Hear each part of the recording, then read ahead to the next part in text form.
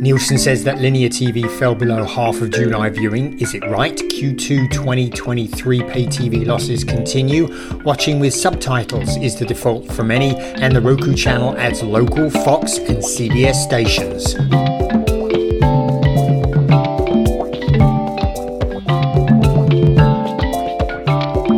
Welcome to this week's edition of Inside the Stream. This is Will Richmond from Video News, and that was Colin Dixon from Endscreen Media at the beginning there. Hey, Colin, you are getting ready for the World Cup final. I am indeed. The Lionesses are taking on the Spanish on Sunday morning. That's 3 a.m. for me, so I am going to be up in the middle of the night to watch them play, and I'm looking forward to a really great game. Hope it doesn't go to penalties like so many of these playoff games have. But the Lionesses are playing really well, and I'm very hopeful that they're going to be able to do what the men have been unable to do since 1966. So this is going to be great. Really looking forward to it. 3 a.m. Colin, that's hardcore. That is, but it's totally worth it. Awesome. All right. Well, we wish them luck. And with that, I think we are ready to get started. We're doing an Around the Horn this week. We have 4 stories that caught our attention. And you are, I think, going to get us started with the gauge data from Nielsen that you were looking at closely this week. I was, and this was widely reported in the press, Will. And basically, the Nielsen press release makes the statement, linear TV falls below 50% according to their July 2023 report. And how they came up with this statement was, I'm sure our readers are familiar with the gauge, that they keep an eye on that pie chart that Nielsen publishes every month, and they just published July. And so what they have done here is they've added broadcast and cable to represent the linear TV, and streaming and other to represent other, I guess, mostly streamed sources. And they've made this statement that linear TV has fallen below 50% for the first time. And this was picked up widely. And I will tell you, Will, the moment I saw this, I thought, wait a minute, you can't make that statement based on the gauge. And the reason I immediately thought you can't is because they use the word linear TV, and they're using that to represent the traditional TV side of the things, which is broadcast and cable. And as we know, linear TV is not confined to that medium, those mediums alone. And in fact, looking at the way Nielsen breaks down the streaming side of things, it says that Pluto TV is 0.9%, that Roku Channel is 1.1%, Peacock 1.1%, Tubi 1.4%. All of those services have a varying amount of linear TV available. Pluto, of course, is primarily linear. And they, as I say, Roku Channel, Tubi, and Peacock, they all have linear channels. And incidentally, so does Paramount Plus, which is also at 1%. So all in all, if you were to add 1% or 2 to the linear side, it would still represent more than a half. So I'm not quite sure what Nielsen is trying to say here with this, but what they can't say is that linear TV represented less than half. I should also say the reason it is such a confusing statement is that even on the quote linear TV half, that is broadcast and cable, Nielsen is lumping in DVR usage, which is not linear usage. What they should have said, I think, is that broadcast sources, traditional broadcast sources rather, represented less than 50% of viewing, delivered 50% of viewing in July. But that's not what they did say, and I think what they said has led to a lot of confusion in the media. I know that Evan Shapiro seems to hold my view that they really shouldn't have said linear TV. Daniel Frankel, he had a lot of questions about the gauge, as I in fact do as well. But anyway, that was what was reported in the news, and I think that our listeners should take that statement with a pinch of salt. Yeah, I hear you, Colin. When I look at the press release that Nielsen put out, I think that it seems like they maybe mislabeled the headline relative to the pie chart, which I agree with you. The pie chart, it seems like what it's saying is that broadcast TV and broadcast TV networks and cable TV networks combined to have just less than 50% of viewing time, and that alone is the headline. It's not, as you said, it can't be extrapolated to be all of linear TV because there are other linear TV sources, but that alone is what their data is saying. Yeah, and I see this so much, Will, that people in our industry are constantly conflating the distribution means, that is, whether it's streaming or traditional, with the format in which it's being distributed. And we got to get over this because it just ends up causing confusion. And in this case, on-demand and linear viewing is occurring on both sides of the equation.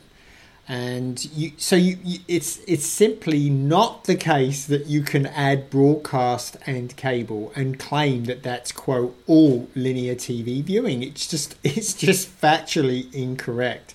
So I think you're right. I think that was a poorly chosen title, and something that I would hope that they would have regretted using, that they could have been much more precise in their language.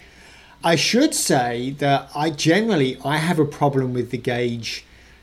I'm not quite sure how Nielsen is calculating the gauge, and my problems actually stem back from when Nielsen corrected the gauge. They've been double counting virtual MVPDs. They've been counting them both on the broadcast and cable side, and on the streaming side, the minutes that people were spending with those.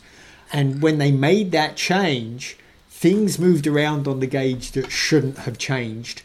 And I tried to get clarification from Nielsen, and they were unable to provide what I considered a coherent reply. I did have quite a long conversation with Brian Furrer on this, and we couldn't reach agreement. I couldn't understand what changed. But anyway, if people are interested, I'll include a link with my posting of this piece to the piece that I wrote back in March about my specific criticism of this. But anyway, I think people should be looking a little bit carefully at the gauge data, Will.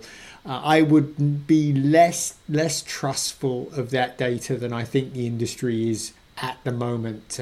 I just think there's a lot of questions about how Nielsen is calculating that. And you'll find that also from Daniel Frankel's article this week. He's asking the same thing on, the same things. Yeah, I would echo what you're saying, that I think there's an even broader point that sometimes in our industry, headlines can sometimes be a little bit misleading relative to the underlying data.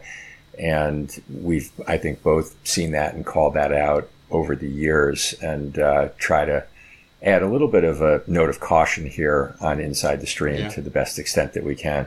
Yeah, I have to say that's one of my favorite things, Will. I love it when I see a title to a piece, and I just think, no, that can't be right. And I love digging into the data. So this has been a fun week for me. I love looking at that stuff. But anyway, that's our first piece. What caught your eye? What's the second piece that we're going to talk about today? Yeah, what caught my attention this week, Colin, there was an article in the New York Times actually that led to a couple of data sources about how prevalent it's become for, this is just looking at American TV viewers, to watch with subtitles on. And Part of that is related to streaming and the fact that audio quality is not as good coming in via streaming than it is coming via broadcast and cable, where there are some federal standards in place that don't apply to streaming, but also related to the prevalence of big screen TVs that don't have the same quality of speakers, and if you don't have a sound bar in place. So, and that's before even getting to international content, foreign language content, where subtitles are even more important. But generally speaking, about half. So the Times had quoted a source as saying that 50% of Americans watch content with subtitles most of the time. And over half, 55%, saying it's harder to hear dialogue in shows and movies than it used to be. And another 62% saying they use subtitles more on streaming services than on regular TV. There was also, we found a survey from YouGov that found that 38%, so less than half, but 38% preferred to watch with subtitles on. And interestingly, it skewed much more to younger viewers wanting to have subtitles on. Those 18 to 29 years old, 63% preferred to watch with subtitles on, compared with just 30% of 65 and older viewers. So anyway, that just caught my attention. I actually, part of why it caught my eye is that I tend to watch, when I stream, I tend to watch with subtitles on. Not all the time, but much of the time. I do find it oftentimes harder to follow in streaming. And that audio quality issue is definitely an issue that I have. Don't use the subtitles all the time, but I do find it often. How about you? Do you watch with subtitles at all? Or I generally don't, except of course when I'm watching foreign language content. And I've been thinking about this since we looked at this data, Will, and I wonder if this is a facet of the fact that many shows now are produced with surround sound in mind. So, things like Dolby Atmos and DTS. And I wonder if in converting those to sort of more straight on stereo, that in that conversion, that's where some of the audio, particularly the dialogue, gets suppressed a little bit. I'm trying to think. I was watching Star Trek's Strange New Worlds last night in surround sound, and there was only a couple of times when I struggled a little bit to hear, where there was a lot of noise in the scene going on. And I feel like it's harder when I'm just listening to the TV. So I've sort of made a mental note to reach out to Dolby and to reach out to the folks at Xperi DTS and ask them about how that process happens and how you can lift the audio quality and the volume actually of the speech. But I also wonder if this is a facet of the fact that we're just watching a lot more foreign content now, Will. Yeah. I know that sometimes when I'm watching like Extraordinary Attorney Woo, which I really enjoy on Netflix, that obviously the subtitles are on and they remain on sometimes when I watch something else on English. And I think maybe people were doing that and suddenly realizing it's kind of useful to have it on when you're listening to English anyway, because then you have the answer to what he say. You've already got it right there, right underneath. So maybe that's how people are discovering that having the subtitles on can be helpful anyway. That might be right. And again, referencing the YouGov survey, when they asked people who use subtitles why they do so, enhanced comprehension and helps to understand accents were the two most cited reasons by 40% of viewers. So I think you're onto something for sure. Yeah, I tell you what, as I watched Star Trek Stranger Worlds last night, I flipped back to the TV speakers at the end of the show. It's quite stunning, the change in quality when you do that. It really is. The TV speakers that they provide these days really are very poor at delivering an immersive experience, and you really do need that sound bar or that surround sound system, I think, to get the full experience. Agreed. Yeah, but that's interesting. I'll have to start putting the subtitles on a little more and see if they help us out with those what do you say moments. Yeah, well, let's go on to our next story, Colin, which you have, which is no surprise, pay TV losses up again. They were indeed, Will, and I loved Bruce Leichman. He does such a great job in keeping track of what's going on with the traditional pay TV operators. It's such a chore going through all of the different sites and all of the different services. And his data says that 1.73 million people left the major TV providers in the second quarter of 2023. Now, Bruce's numbers don't include everybody. He says he gets coverage of about 96%. And he also lumps in some of the virtual MVPD gains or losses with the providers. And actually, when I look at the data, Will, the top three virtual MVPD providers are definitely major providers now in the United States. So if you look at the data, YouTube TV is the fifth biggest, and Sling TV is the ninth biggest provider, and Hulu is actually sixth. It looks like it's the sixth biggest provider in the US now of the big bundle. Now, I want to break it out a little bit because I think it's really interesting to see the components here. By my calculations, cable, satellite, and telco TV lost about 2.3 million subscribers in the quarter. That is a huge loss. That's a 3.7% decline in one quarter, which is, as I say, a very, very big loss. Virtual MVPDs did a little better, but there's a sort of question mark here. By my calculations, virtual MVPDs actually picked up about 300,000 subscribers, 200,000 or 300,000 subscribers in the quarter. But the reason it's a question mark is this. Sling TV and Hulu Live, we know what happened there. Disney told us. And the companies told us. They both lost a little bit. But we never hear YouTube TV specifically. So that data is based on sampling.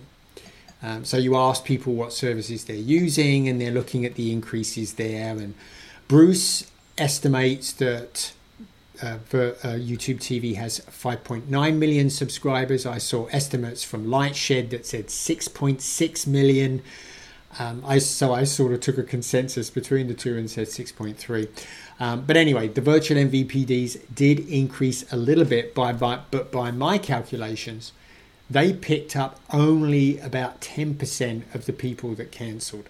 So anyway, big loss. And if you look at the big bundle, that is those people that still have traditional pay TV or virtual MVPD, well, the big bundle is losing a lot of subscribers. By my calculations, the big bundle now has lost 8 million homes over the last 12 months and 2 million homes in the last quarter. So the number of people that traditional TV can reach is really going down very fast. But by my calculations, 76 million homes still have access to the big bundle. And that leaves, there was 130 million occupied homes in the US. So that's a lot of homes that don't have access to the big bundle anymore, Will. Yeah, and Q2, of course, traditionally is a softer quarter in the pay TV world. There are a lot of college students and moves and things like that. It'll be interesting to see what Q3 ends up looking like. And as we talked about on a prior podcast, we're curious how the NFL is going to have an impact potentially with YouTube TV now having the rights to Sunday Ticket, and whether that maybe moves up the numbers at all. We'll have to see. Yeah, it's going to be really interesting to see what happens, Will, because it's not only the sports factor, but it's the strike factor as well. The writer and actors strike has really impacted the fall season. And so really, I was looking on a couple of sites to try and figure out which shows were impacted, which shows were not. A lot of stuff that people look forward to in the fall is not going to be showing up. You are not going to see late night, the late night comedians interview shows. You're not going to see those. A lot of second seasons and new seasons of new stuff, new dramas are not going to show up. So really, this amplifies, I think, the value of NFL and other sports that come online in the second half of the year. So it'd be really interesting to see how that impacts pay TV, and of course, a lot of these sports now are available on streaming services too. So I don't know. It's going to be really interesting to see what happens in the second half of the year.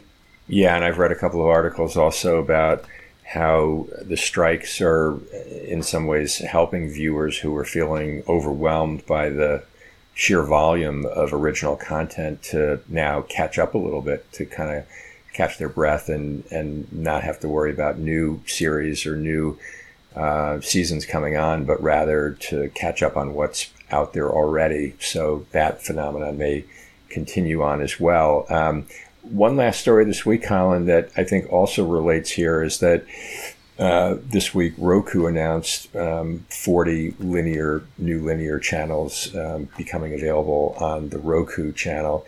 I think perhaps most significantly are all the local, not all, but local news stations from CBS News and Fox. Those are, I think, all O&O stations, but across lots and lots of different markets across the U.S. And of course, there's been, with cord cutting, a lot of impact on local news because people, for the most part, if you don't have an antenna, were getting their local stations through their pay TV operators. So now we're seeing a whole slew of local channels now become available through the Roku Channel. And I would think that that's going to be really beneficial for folks that maybe have given up the cord and but still have a loyalty to their local news channels and want to follow what's happening locally. I completely agree, Will, and this is an interesting phenomenon. I took a look. One of the services I keep an eye on is a service called Local Now, and Local Now has really focused on the local TV operators. So I think the majority, as you say, the majority of the stations that you'll find on the Roku Channel that just got added are owned and operated. That is, their network-owned local TV stations. Local Now has a lot of the affiliates, and it was interesting because the way this was reported, I saw, was that the Roku Channel became the first provider to have at least one O&O station from each of the four broadcasters. But if you go to Local Now, there are a ton of affiliates from all of the different, all of the broadcasters as well. So you've got pretty good coverage there on Local Now. The other thing that hit me about this is I looked at the stations that all got added, and as usual, they comprised mostly DMAs that are major metropolitan areas. Yeah. So if you live in New York or LA or the San Francisco Bay Area or your area, Boston, you got lots of choice. But if you live in Zanesville, Ohio, forget it, man. Your local I think it's Wiz TV is the NBC affiliate in that area in Zanesville, Ohio. Finding that channel, you're probably not going to find it. So it's not got really local, but at least it's getting in most of the major metropolitan areas that are now available on services like the Roku Channel, which is great to see. Obviously a big step up. And that makes me think, well, I wonder if we'll be able to attribute a lot more political advertising in 2024, which is, of course, is a presidential election year. I wonder if we'll be attributing a lot more of that will go to the streaming platforms, just because that they're providing their news feeds, which of course are covering local elections just as they would be on their normal feeds.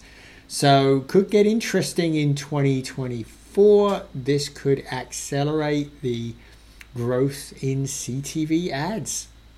Yeah, I think that's right. Although I don't know how material it's going to be, Colin, but it seems like the trend is in that direction to the extent that we see more streaming of local news channels. And the local news channels, by the way, have been active in streaming themselves outside of these kind of distribution relationships. They've been streaming also. And so, yeah, it'll be, it's an election year coming, so things are going to shuffle around, no doubt.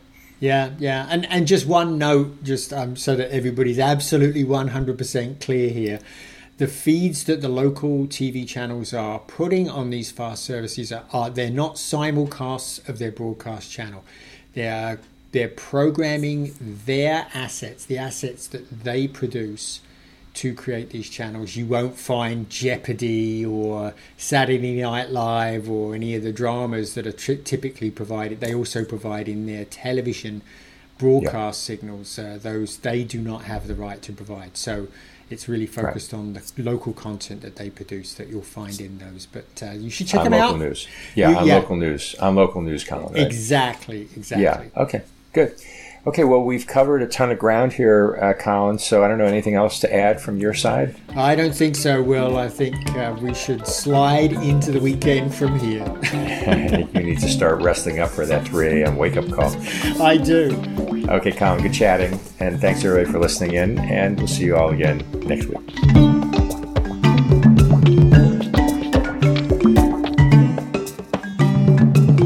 Inside the Stream is a production of In-Screen Media and Video News, all rights reserved.